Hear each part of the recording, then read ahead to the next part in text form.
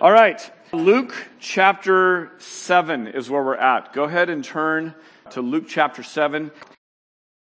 So I need to know if anyone in the room is willing to share a nickname that they currently have or they had growing up, and then the reason behind their nickname. I just saw a chuckle from someone. I won't embarrass him, but let's hear it. Yeah. Russell. Explain why Russell is there. First of all, tell us your name. Ben. Okay, so tell us why your nickname is Russell. Just authoritatively called it out. Sounds like Ben. And so it stuck. So your mom is a few rows in front of you. How does she feel about your parents carefully chose your name, and now most of the youth group knows you by something else? Is that a source of conflict, or is that okay? You might need to have that conversation, bro. All right. Anyone else? Anyone else have a nickname? Thank you, Ben. Yeah, Karen. Wink. Why was your nickname Wink, or why is it Wink? Winkler. Oh, so you just kind of incorporated that. Nice. I like that. Anyone else? Yeah. As Hillbilly. Do we want to ask why? We'll leave it at that. Rich, did you have one? Zip. Okay. I love it. Those are great. Thank you for sharing those. Those are really good. So here's what we're going to do this morning. This text, we're going to look at a pretty lengthy encounter in this. We're going to close out chapter 7, and we're going to look at reputations. Not only your reputation, but how you assign reputations, what you think about other people. That question is going to come up. We're also going to look at how you manage debt. Vicariously through this story, through this encounter, as we kind of get to peek in through Dr. Luke's account, we're going to get to ask this question about how we manage debt. And then finally, how deep is your love? I recognize that's a song from the 70s, but we're going to talk about levels of love and sort of have this mirror back on us about our own level of love. Chapter 7 has been Dr. Jesus making house calls. It's God through Jesus Christ showing us what He's like in going to people and meeting their specific needs. You want to talk about reputations? Jesus was known in some circles as a doctor. He was a healer. He wasn't a physician, a family physician in that traditional sense, but he went around healing people, and he obviously gained some sort of reputation because people came to him with their illness. So the good doctor, as we've already seen, is pronouncing not just words of blessing, but displaying power over these different ailments. And every one of these ailments hits us today. The good doctor heals diseases. The good doctor Jesus brings the dead to life. The good doctor Jesus overpowers our doubt. Remember from last week, John the Baptist is languishing in prison, and he refutes his doubt and thereby restoring his faith. And this morning we're going to see that the good doctor forgives our sin. John the Baptist is the cousin of Jesus, and upon seeing him, kind of the start of Jesus' public ministry, he's been growing up in a pretty obscure home, doing probably pretty obscure work, and he comes on the scene, and John the Baptist, by inspiration of the Holy Spirit, says, "Hey, look, there he is. It's the Lamb of God who takes away the sin of the world." How rich is that to us a couple thousand years later, having read Acts, having read Romans, having understood all the implications that went on with the cross of Jesus Christ. Talk about a reputation, talk about a nickname, the Lamb of God. Only after his death and resurrection would it be fully realized. Here's some interesting things about this encounter. Only Luke of the 4 Gospels records this event. This is the first of 3, you could call them Dining with Pharisees. That could be a fun, Netflix show or something. This is the first of 3 Dining with Pharisees episodes that Luke records. And each of them share this characteristic. Each of them are kind of lengthy, and each of them involves some conflict. So we're going to see 2 more of these as we keep going through Luke. Interestingly, Luke 5 records Jesus dining with sinners, and Pharisees are crashing the party. Here we have Jesus dining with a Pharisee, and a sinner comes and crashes the party. It's really interesting as we read through Luke. Luke is especially aware and takes notice of the outsider. He's constantly mentioning how the outsiders get in. Those who think they are far from God may actually be those who are closest to God. And Luke shows a particular care of women. The fact that a woman is the center of a narrative in this gospel, Luke is wanting to highlight Jesus's concern for women. Mind you, very countercultural to what the system of the day was. Look at verse 34 that we looked at last week, and what you see is this, that this is a case in point of what was going on, of what his reputation with people was. And here it is, Jesus reaching out to a sinner, and what does he get? He gets criticism from the Pharisee. So it's exactly what he said in verse 34. And here's kind of the contrast. We see the lavish love of the woman contrasted with the really stingy love of the Pharisee. So what we're going to see is we're going to see love and welcome and need sort of on some different measures. So just sort of pay attention to that. With that, let me read starting in verse 36 and just through the end of the chapter. So it's a bit of a lengthy passage. I would encourage you to follow along. I read from the ESV. That's what's sitting in front of you. If you read from a different translation, it may read a little bit differently. But here we go. One of the Pharisees asked him, meaning Jesus, to eat with him. And he went into the Pharisee's house and reclined at table. And behold, a woman of the city, who was a sinner, when she learned that he was reclining at table in the Pharisee's house, brought an alabaster flask of ointment. And standing behind him at his feet, weeping, she began to wet his feet with her tears and wiped them with the hair of her head, and kissed his feet and anointed them with the ointment.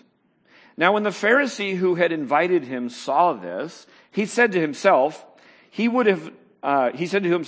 this man were a prophet, he would have known who and what sort of woman this is who is touching him, for she is a sinner.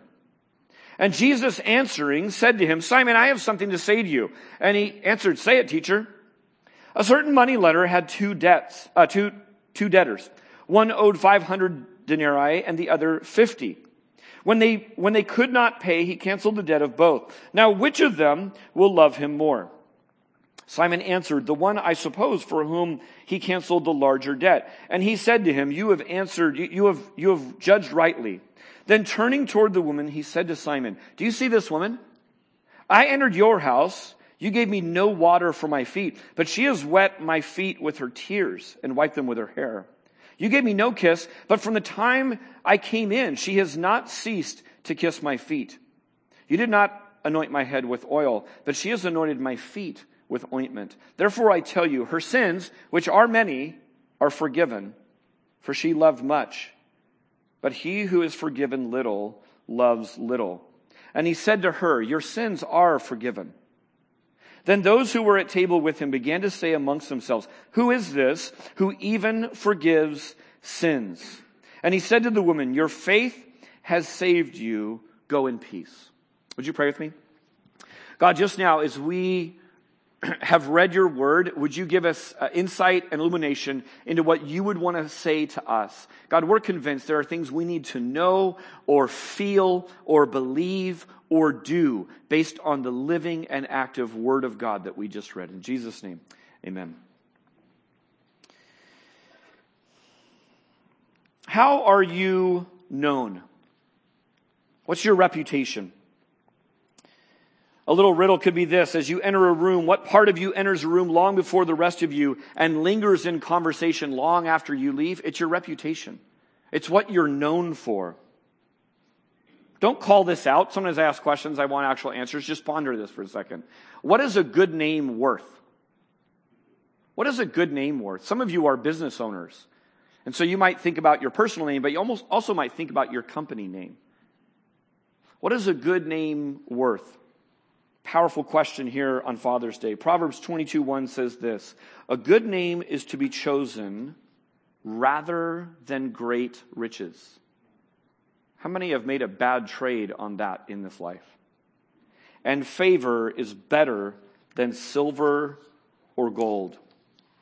What we see in this passage is some distinct reputations, and they vary by person. And it's not just the reputation that Luke is giving to us. We're actually getting to see inside the thoughts of what people are assigning to other people, what they're known for. So let's take Simon first of all.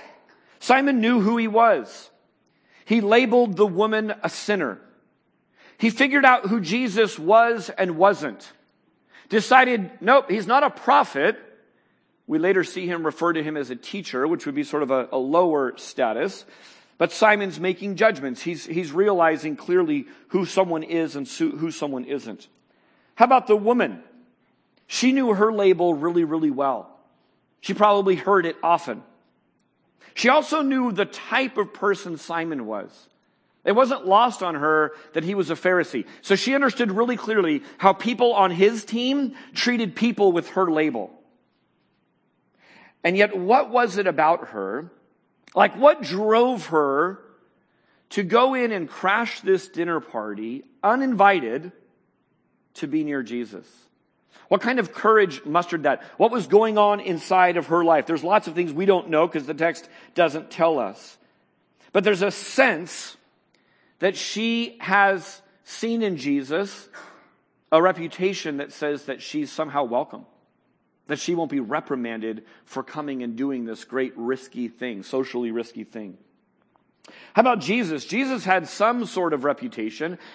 It's a really curious thing that Simon would even invite him over for dinner. Fellowship and food and dinner and sharing a meal is pretty important in our culture. It's actually a huge theme in Scripture. That we worship and that food, a good food and good conversation and fellowship, it's not that the worship service ends here. It's that every meal that we share can capture some of what we do here in the commonality of just a regular basic meal shared between people. But in this day and age, to eat with someone, more important or less important than today's culture? What do you think? More important. Actually, vastly so. You could do or undo your reputation with a single meal.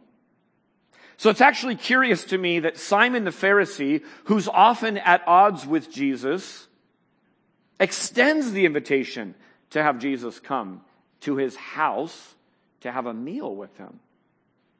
It's also noteworthy that Jesus accepts the invitation. Even though, again, typically these are to think far left liberal and far right conservative, but sort of on a much bigger, grander degree. And they're not relatives. They don't have to spend Thanksgiving together. This is just an invite, and they said yes, and here they are. So you can kind of feel some tension in there already. Jesus was a reputation that did then and continues now to generate much debate and dialogue. It's interesting how you could talk about God all day long. The moment you bring up Jesus, if you were to say, I love God versus I love Jesus, there's an interesting shift to the conversation. Jesus' reputation to this day stirs up conversation and sometimes not so pleasant dialogue. Here's what Jesus did. Jesus assessed both Simon and the sinner. Remember from last week that Jesus is a surprising Savior? If Jesus hasn't surprised you yet, just wait. He will surprise you. As you begin to follow Jesus, He will surprise you in ways that delight you and terrify you. That utterly bring clarity to what's going on and will utterly confuse you. Jesus is the surprising Savior. And both were surprised as to how they were cast in His little story. So Simon sees himself as the gracious host. He clearly sees himself as able to distinguish between a sinner and a non-sinner. When Jesus asks a question, do you see his answer? The answer says this, I suppose it's the one who's been forgiven more money. I think you'd be a little gun-shy if you had any sense of Jesus' reputation. Didn't he often ask a question and end up humiliating the person who was answering the question? Yes. So he goes, I think it's this. Like, that seems to make sense. And then what does Jesus say? You have judged rightly. Ding, gold star. Pharisees love gold stars. It was publicly declared. He's like, sweet, my superior got that one wrong, but I got it right. So he sees himself as a gracious host. Here he's inviting, trying to understand this sort of rebel rabbi and figure out what's going on. But he also sees himself as judge, seeing things clearly. It never dawned on him that maybe a prophet of God would be touched by a sinner. Isn't that shocking? Like he immediately puts that in the category. This was the theology of the day. If he knew what sort of woman that was, that she's a sinner, he would never allow himself to be touched by her. In short, what we see with Simon is he sees himself as the hero. And surprise of surprise, Jesus tells a cute little story, and it turns out Simon's the villain.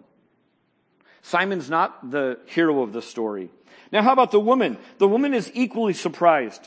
She clearly thinks less of herself. She's anointing feet. She's coming from behind. She's immediately overcome with emotion. She's not even invited here, but musters the courage to get near Jesus. It seems to me, as I've sat with this text, I think she's beginning to see who she really is, since she feels she can approach Jesus.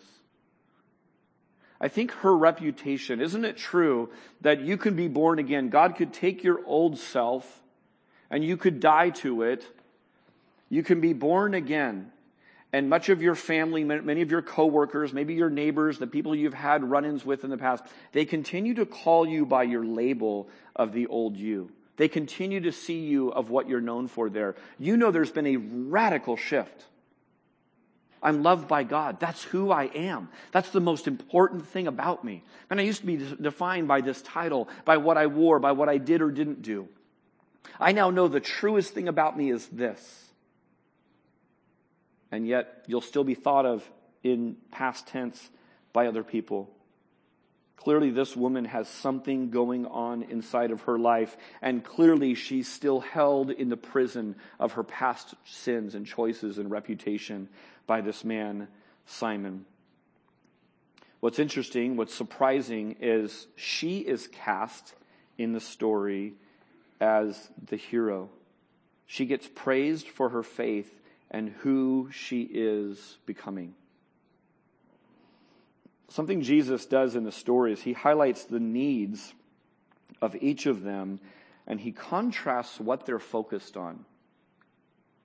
What does Simon seem to be focused on? He seems to be focused on his self-righteousness. Sure, I have needs. We all have needs. But his are small. He's focused on all he's done for God and all that he produces for God. The woman's focused on her great gift that was given to her, forgiveness. Let me ask you this question.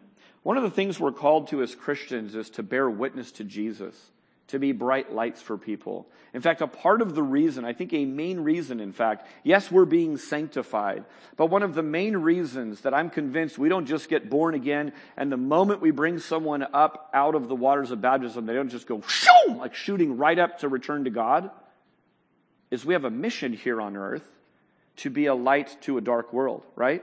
So we're to open our mouth and bear witness to what Jesus Christ is about. So let me ask you this. How would our evangelism change? Evangelism is a churchy word for sharing. Just sharing the good news of what God's up to. And we start with that, not maybe with a theological treatise on the subject, but on our own life. Man, I used to be living for my life. I used to be enslaved in this sin. God set me free.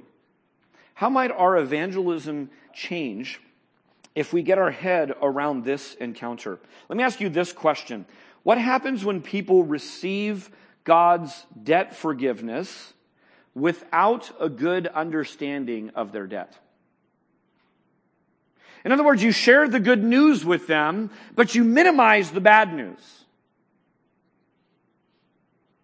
What kind of Christian, what kind of disciple, like give me some adjectives out loud that would be produced if people receive God's great love and forgiveness without really understanding the fine that's been paid, the depth of their depravity. What the bad news is, they've only heard mostly good news. Give me some adjectives that might come back as to describe what kind of follower might that produce generally. Any thoughts? Shallow. I wrote that one down. What else? Ungrateful. Yeah. What else? Arrogant. What else? Selfish? Yeah. Maybe lukewarm. Could be another one. Maybe a fair-weathered friend to Jesus. Man, as long as there's some freebies coming, I'm still here. But when things get tough, I'm going right back to my own self-righteousness to stand on, to depend on. As I began to make this list, here's what I thought. It results in polite potlucks, but no real passion. Every one of the words you just used in your adjective showed up on my list as well. I gave a few minutes of thought to this. And as I looked at that list and I thought about polite potlucks without passion, I thought, what a frightening, scary description of much of the affluent West church right now. That we'll gather for a meal. Our heart won't really be in it oftentimes. We'll come and do our things. There will be a lot of politeness. But there will also be a lot of skepticism, a lot of self-reliance. Here's the remedy. You become more in love with God, more grateful to God when you see your own sinfulness. I don't want to make this next portion about pitting Neighborhood Bible Church versus all those other churches. Because we stand on the shoulders of Valley Church in Cupertino, which has its own pitfalls and hang-ups, but does some things really, really well and got us started in some really, really good directions. But let me tell you something that for 12 years we've made a point of, and you can thank God for providing shepherds and elders who talk openly about this, for having people in the congregation that spur this on, that listen in the Holy Spirit, not just expect the speaker to speak in the Holy Spirit. And that is this: we talk about sin here. The very thing many churches are shy about talking about is the very thing that will actually prompt more love for God.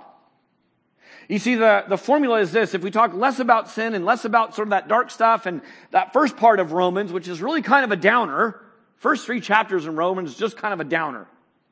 If we can kind of gloss over that and get to the good stuff, we'll draw even more people. We'll have a wider audience to come and fall in love with God. Friends, the reason you're uncomfortable in church, I hope regularly, it's because we preach the Bible here. And the Bible is like a mirror, and it shows us our sinfulness. And what that does is it highlights the beauty of the cross. It makes us shockingly aware, afresh, week after week. My goodness, I'm in need.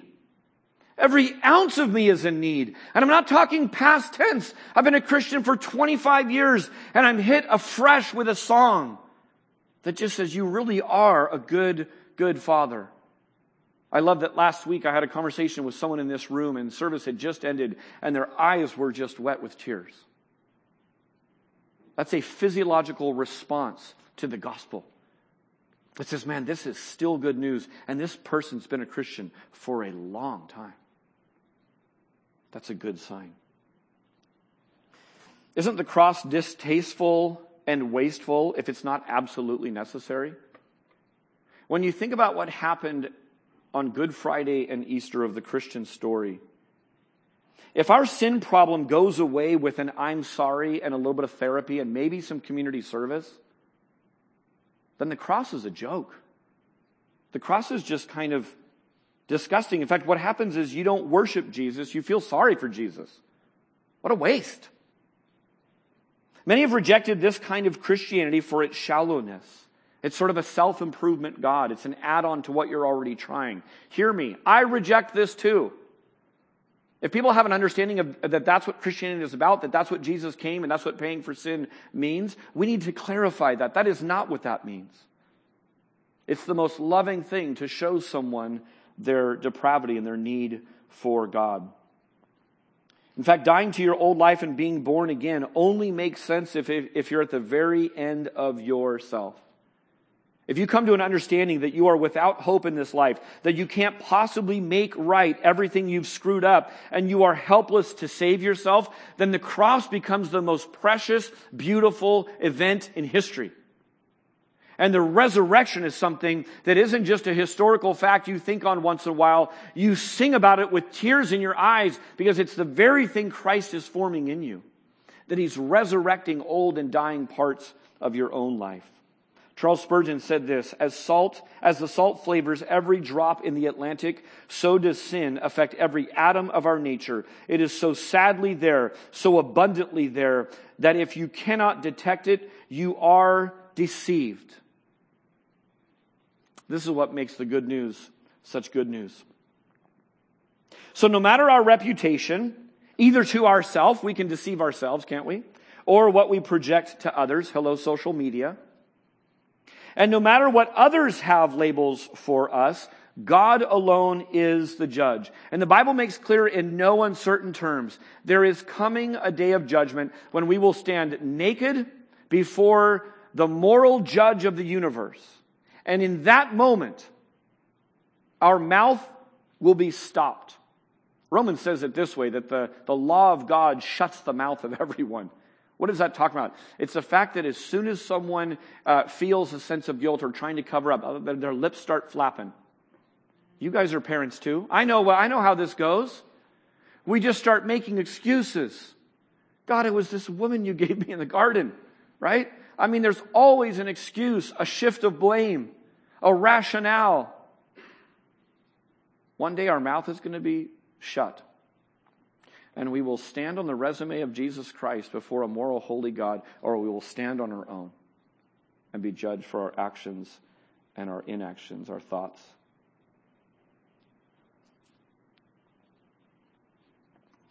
It's here in this moment that the cross becomes so valuable. Our understanding of Jesus determines our welcome of Jesus. So the second thing I want you to think on is this. How do you welcome Jesus? Here's what Simon thought.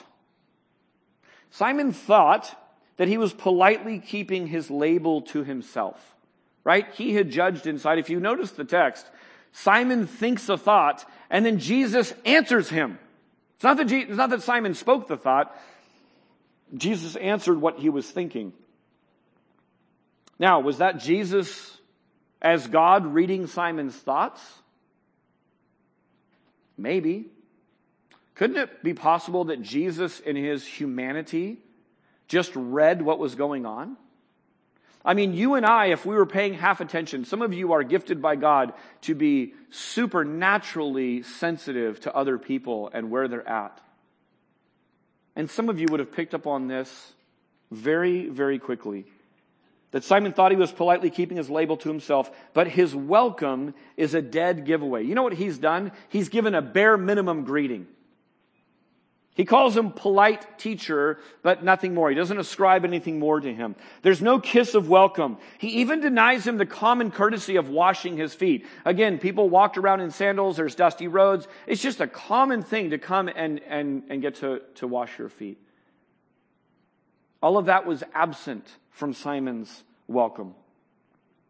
How did the sinner welcome Jesus? Well, she welcomed Jesus lavishly. The kiss, the tears, the foot washing, the anointing. Every one of these is rich with meaning. And she's doing all of it and pouring it out. We don't know why the tears started. Think about this. Maybe she had been denied welcome just like that, time and time again. Maybe her life is a lifetime of unwelcome. And she can't bear to see her Savior unwelcome that way. So she gets to work welcoming him, giving him not only the basic necessities of a welcome, but in a lavish way. You know, even if you don't have great language for this, every person in this room can feel when they are really welcomed well and when they're sort of being tolerated, even if the external actions are very, very similar. And here's what's true, is that there's not necessarily one specific thing that does this, but it's sort of this composite picture. We might show up at a place. Think about the last time you were really received well in someone's home. I doubt it was one specific thing that they did, and it may not be that they did that much different than other people, but it wasn't just a handshake, and it wasn't just a second handshake, and it wasn't just looking in the eyes, and it wasn't just a smile. There was something communicated in that greeting that said, man, I am delighted. I've been looking forward to you being in my home. Welcome.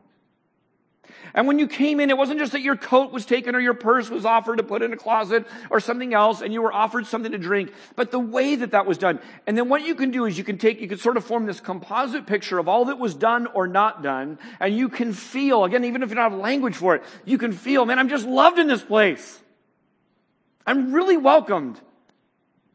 And there's nothing like it. Or you can tolerate a meal and kind of have this nagging sense that you're an interruption to the person's day. That they did these things, that they kind of politely did these things, but you feel tolerated right now, not welcomed.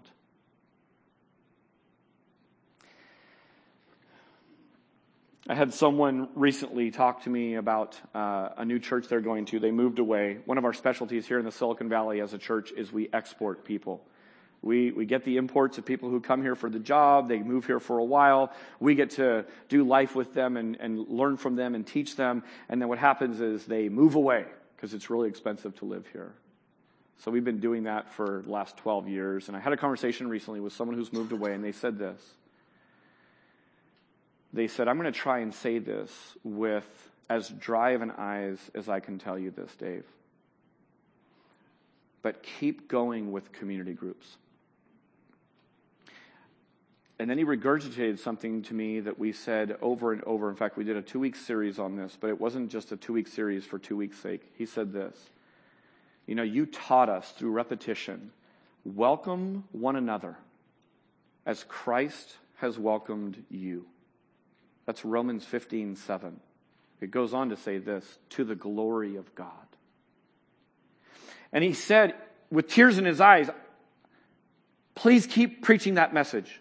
You didn't beat us over the head with it, but I get it. Repetition is what actually sticks.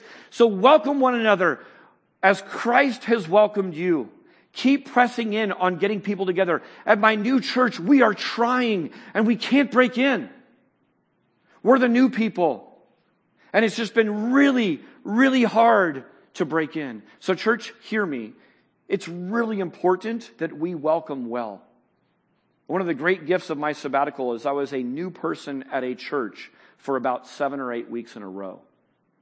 Now, I happen to be an extrovert who loves the church, loves Christians, has pretty boundless grace because God's given me a lot of grace for the church's failings at welcoming in. But you know what? I can say honestly, in fact, my wife and I drove home talking about it. I was welcomed well one time. By the way, I went to my friends' churches, people I dearly, dearly love. I was not going with a clipboard. I wasn't going to evaluate. I wasn't a secret plant. None of that. In fact, I had none of that on my mind. But I went and I thought, wow, I was welcomed well here this morning. And it highlighted about 6 or 7 other churches where I wasn't. We're a big family. It's obvious that we're new. It's not like we sneak into a church. So let me just say this. Let me bring this message back to us. To the glory of God, let the way that Jesus welcomed you be your standard of welcoming other people. It is difficult to show up at church. It's difficult to show up at church when you don't have a specific friend group. When you walk in and you see a few people and you go, hey, how you doing? Good to see you. There are people who show up every week in this church. They don't have that yet. Gift them that. In the name of Jesus Christ, gift them that. So welcome one another as Christ has welcomed you speaks to our treatment of one another. Let me shift the focus for a second. What about your welcome of Jesus? How do you welcome Jesus? Do you welcome him like Simon or the sinner? Do you welcome Jesus like you've been given a life-altering gift or a nice parting gift from a party? This is just for your own personal reflection. What is the level of warmth? Again, the handshake, the smile, the hug, the come on in, here's the coat rack, get some to drink. All of it can look the same on the outside. But sit with this question for a bit. how do we welcome Jesus? What's the measure? What does it feel like? The dinner party welcome and the interesting interruption prompts Jesus to tell this little story. And this little story is all about debt and debtors.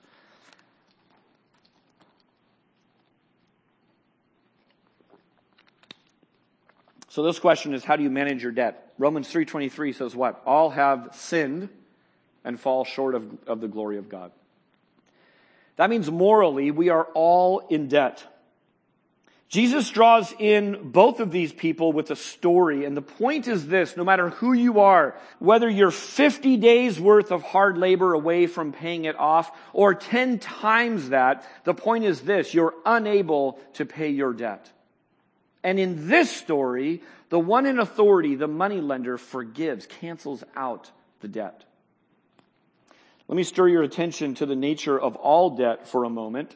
Not Jesus debt, not Bible debt, not debt you would talk about on a Sunday morning in church. Just think about debt for a moment. It is silly to forgive yourself of a debt. Well, I just need to learn to forgive myself that $30,000 on my credit card. It'll make all things better. Nonsense. It's also silly to have other people around you forgive you unless they're the one that you owe. It's great that your friends forgive you for being an idiot and racking up all kinds of debt. Good job. Doesn't take away your debt. You still need to go to Financial Peace University. You've got to get this thing figured out. You guys know where I'm going with this. Morally, don't we have this message promoted to us all the time? I can't possibly forgive people who've wronged me until I forgive myself. That is promoted, preached, sung about, talked about, written about extensively. And just getting your head around who owes whom what cuts to the bottom line of how utterly silly that is. Debt is against a specific someone, and only he or she has the authority to release you from your debt. All debt costs. Either the one who pays it back or the one who eats the loss and cancels the debt. I show up at your house. You heard this sermon, so you welcome me really, really well. I feel it. In my exuberance of telling a story, I knock over your favorite lamp. It shatters. Here's what happens. I just sinned. I just erred. I missed the mark. I shouldn't have done that.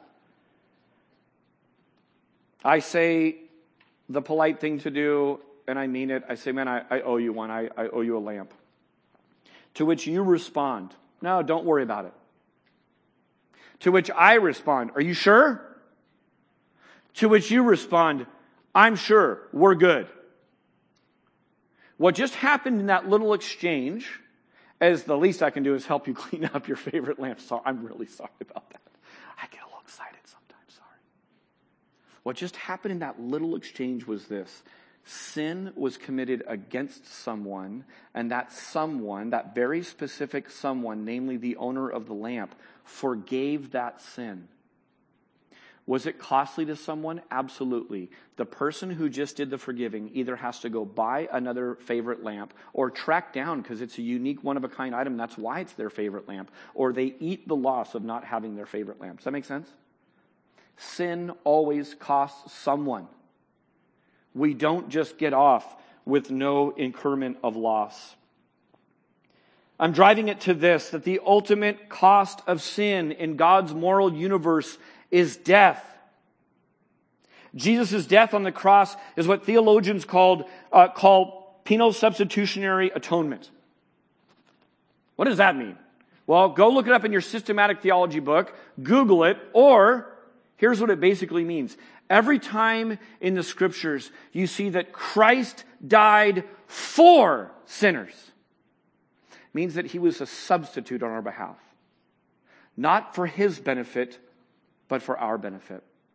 In just a moment, I'm going to dismiss you to communion. The way communion is going to work this morning is this. You're going to get to come up and take the elements here, and then as the band plays over the next 3 songs, I want you to use this sanctuary as just that. a place of sanctuary for your soul. On the walls are written several verses that discuss this very idea, that Christ died for sinners. That means Christ died in our place. The second thing you'll see is this. There are 6 lists. They're exactly the same list. When you get to a list that answers this question, what did Jesus accomplish by dying on a cross? So you may want to take your elements and you may want to just walk around and ponder some of these things. We're going to just feed you with sort of a picture of some of the scriptures that talk about these things. And when you're ready, you can take communion where you are or back at your seat, whichever you would choose. You see, God satisfies his own need for justice through willingly punishing his son, Jesus.